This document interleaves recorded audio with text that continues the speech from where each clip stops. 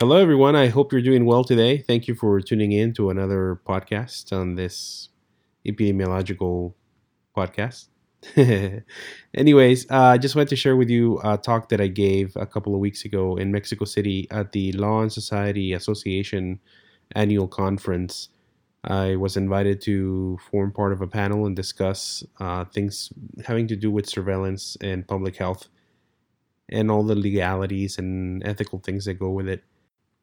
I'm very thankful to Dr. Dorit Reese, who invited me to attend, and it was a great experience to go back to Mexico City after I hadn't been there in 20 years, and even better to get to know all these people that were on the panel and all their thoughts about different types of things having to do with public health and the law.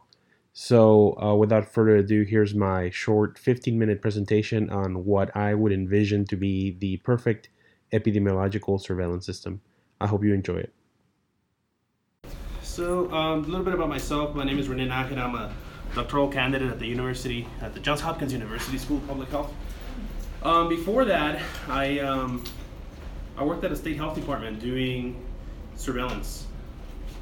And the surveillance that I did was influenza surveillance, and I was lucky or unlucky to be there when H1N1 broke out. And so the system that was available for doing surveillance included only having physicians in the state of Maryland report how many patients came in with influenza-like illness. That was it. So the doctor would say, I had 20 out of 100 coming in this week, and then the next week 30 out of 100. So that's how we kind of tracked the influenza-like illness. But there was no laboratory component to it. There was no additional symptomology. They just said, yeah, it looks like the flu, and that was it. So we did a few things to work on that and get it to be a little bit better. And then H1N1 rolled around. And when H1N1 rolled around, everybody was thinking at the CDC that the next pandemic was going to be from avian influenza, that it was going to come out of Asia from somebody having close contact with birds, and the flu would adapt and become a human pathogen, and that's how the next pandemic would happen. But there were a couple of people at CDC who said, no, it's going to come from pigs, because pigs are closer to humans when it comes to antigens and respiratory systems, and then that's what's going to set it off. And some of them predicted that it was going to happen in South America, some of them still said Asia, and here, as we know now, it happened out of Mexico. So I got to thinking, once I got to Hopkins and was working with Dr. Carlos Castillo Salgado there, who used to be the chief epidemiologist at PAHO, the Pan American Health Organization, working with him on surveillance and on creating this global public health observatory. And so we got to throw around some ideas, and he said, well, what would be the perfect surveillance system? If you could have all the money in the world and all the technology in the world, what would it be? And so I started thinking about it, and that's where this paper originated from. It started as a blog post, and then it got turned into a paper.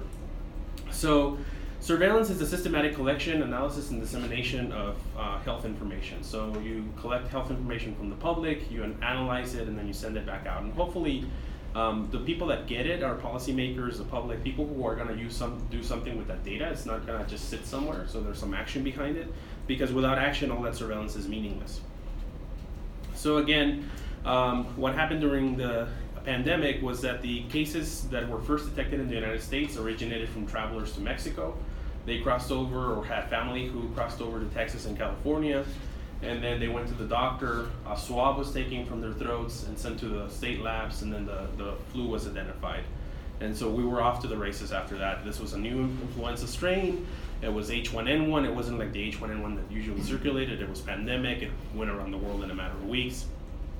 But had there been a surveillance system in place that was sensitive enough and good enough, we would have seen that Mexico's flu season that year was prolonged. It just kind of never ended. Everybody was sick, and they kept going to the hospital or to the doctors. Morbidity and mortality was elevated as well, so a lot of people were getting sick, and out of those who were getting sick, a lot of them were dying. And then the surveillance systems for influenza at the border, they were not picking up on this. They were kind of just, for El Paso, they kind of just looked at El Paso, they didn't care about Juarez. For California, they didn't look at Tijuana, stuff like that. So it was kind of limited to the border.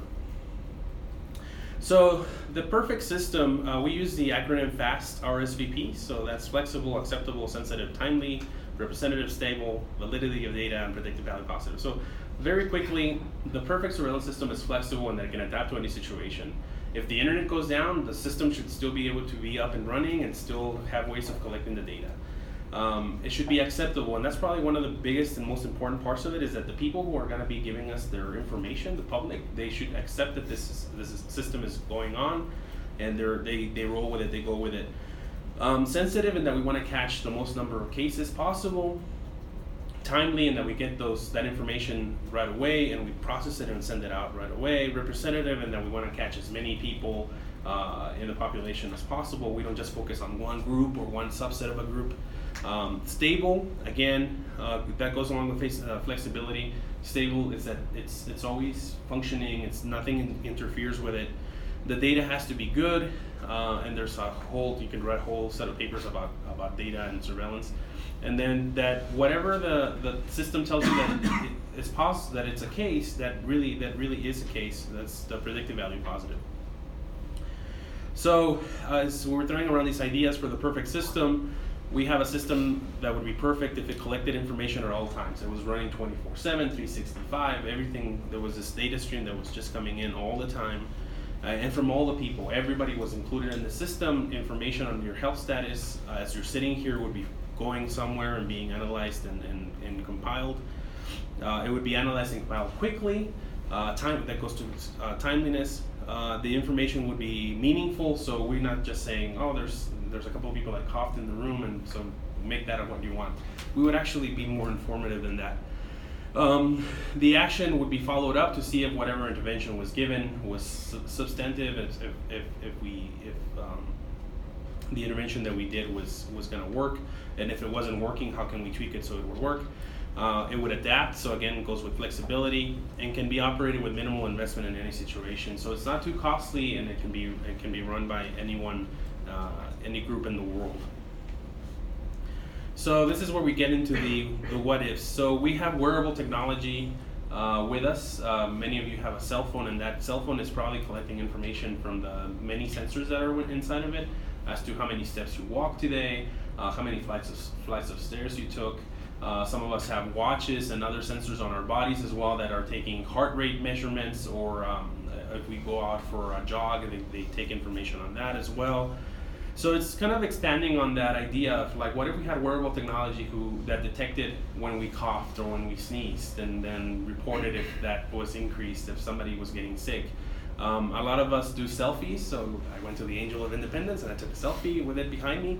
So what if the system was able to collect information on that selfie in the phone and say, hey, he looks like he has conjunctivitis. He doesn't look quite right, and then that reported it somewhere. And if you get enough hits on that, you start kind of wondering if something is going on. For that, you need large data storage capacity, but that is the reality now. You can buy terabytes of data storage for a few dollars now. It's not a big deal anymore. If you remember getting a flash drive for 16 gigabytes a few years ago, that was like $100, and now you can buy them at 7-Eleven. And to analyze this large amount of data, you probably need neural networks, artificial intelligence, and language recognition. One of the programs that Hopkins has been working on is called the Essence, the Electronic Surveillance System for the Early Notification of Community Events.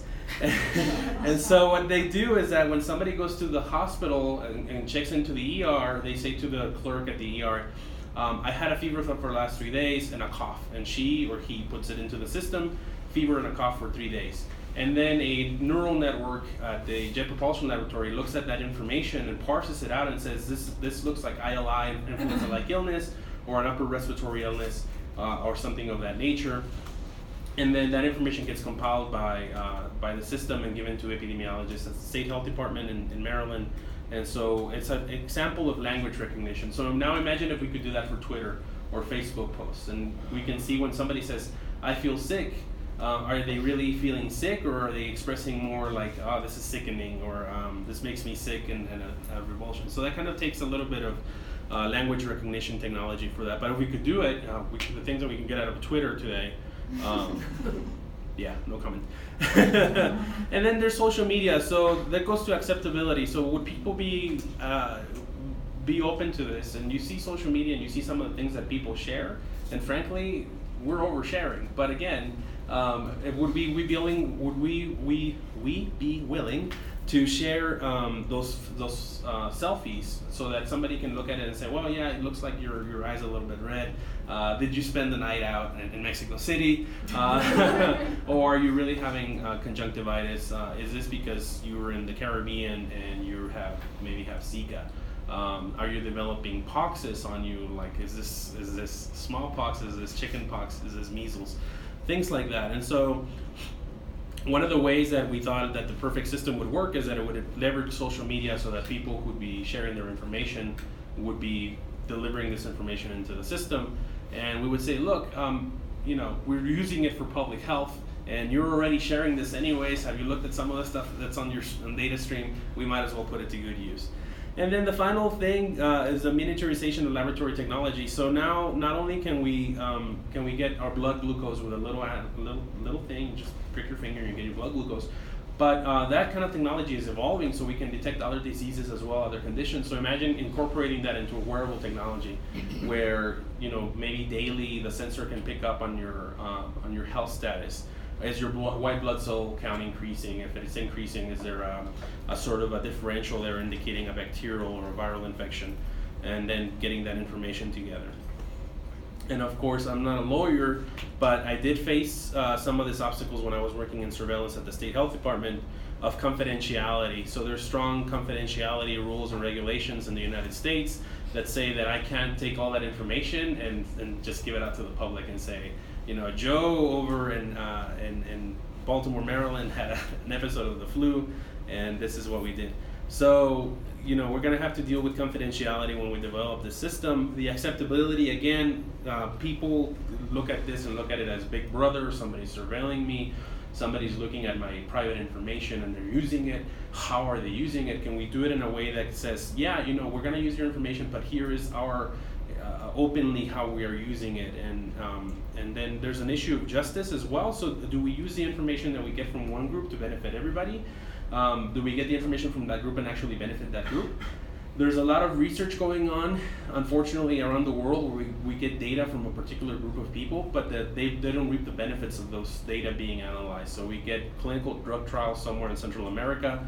The drug gets developed in the United States and it's widely used in the United States, but the people in Central America who were tested with that for that drug, they can't afford that drug, or they don't get better or any benefits from it. So we're going to have to look at justice of the system. Access to healthcare. So once we tell somebody, yeah, it looks like you have the Zika virus, congratulations, good luck with that. So we're going to have to do it in a way that we can refer those people to healthcare and have them have good access to healthcare.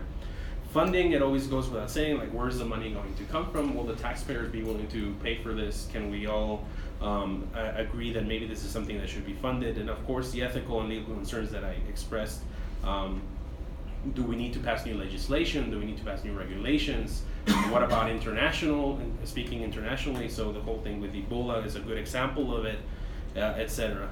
So in conclusion, the perfect system, we can do it. It's attainable. We have the technology. Technology is growing. We're having more wearables now. We're incorporating it into our daily lives by carrying cell phones now. And you can only imagine what will be available in the next 10, 20 years.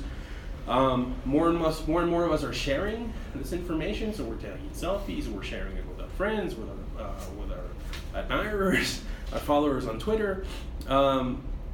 Surveillance systems are shifting from passive to active, meaning that we're not waiting for the data to come to us. The epidemiologists are going out there again, like it used to be, the shoe leather epidemiology of going out there and looking for the diseases. Now we're going out there and looking for these cases again. So it's becoming a little more active again. But we have to answer the questions of who has the authority to collect this information. Will this be the government collecting the information, or will it be a private institution that has been entrusted with this information, and how will they use it? Can we guarantee that the data will be used justly with everybody that contributed? And then finally, who owns those data? In the end, the answer to that is complicated, because is it the government's data? Is it the people's data? Is it a mix, etc.?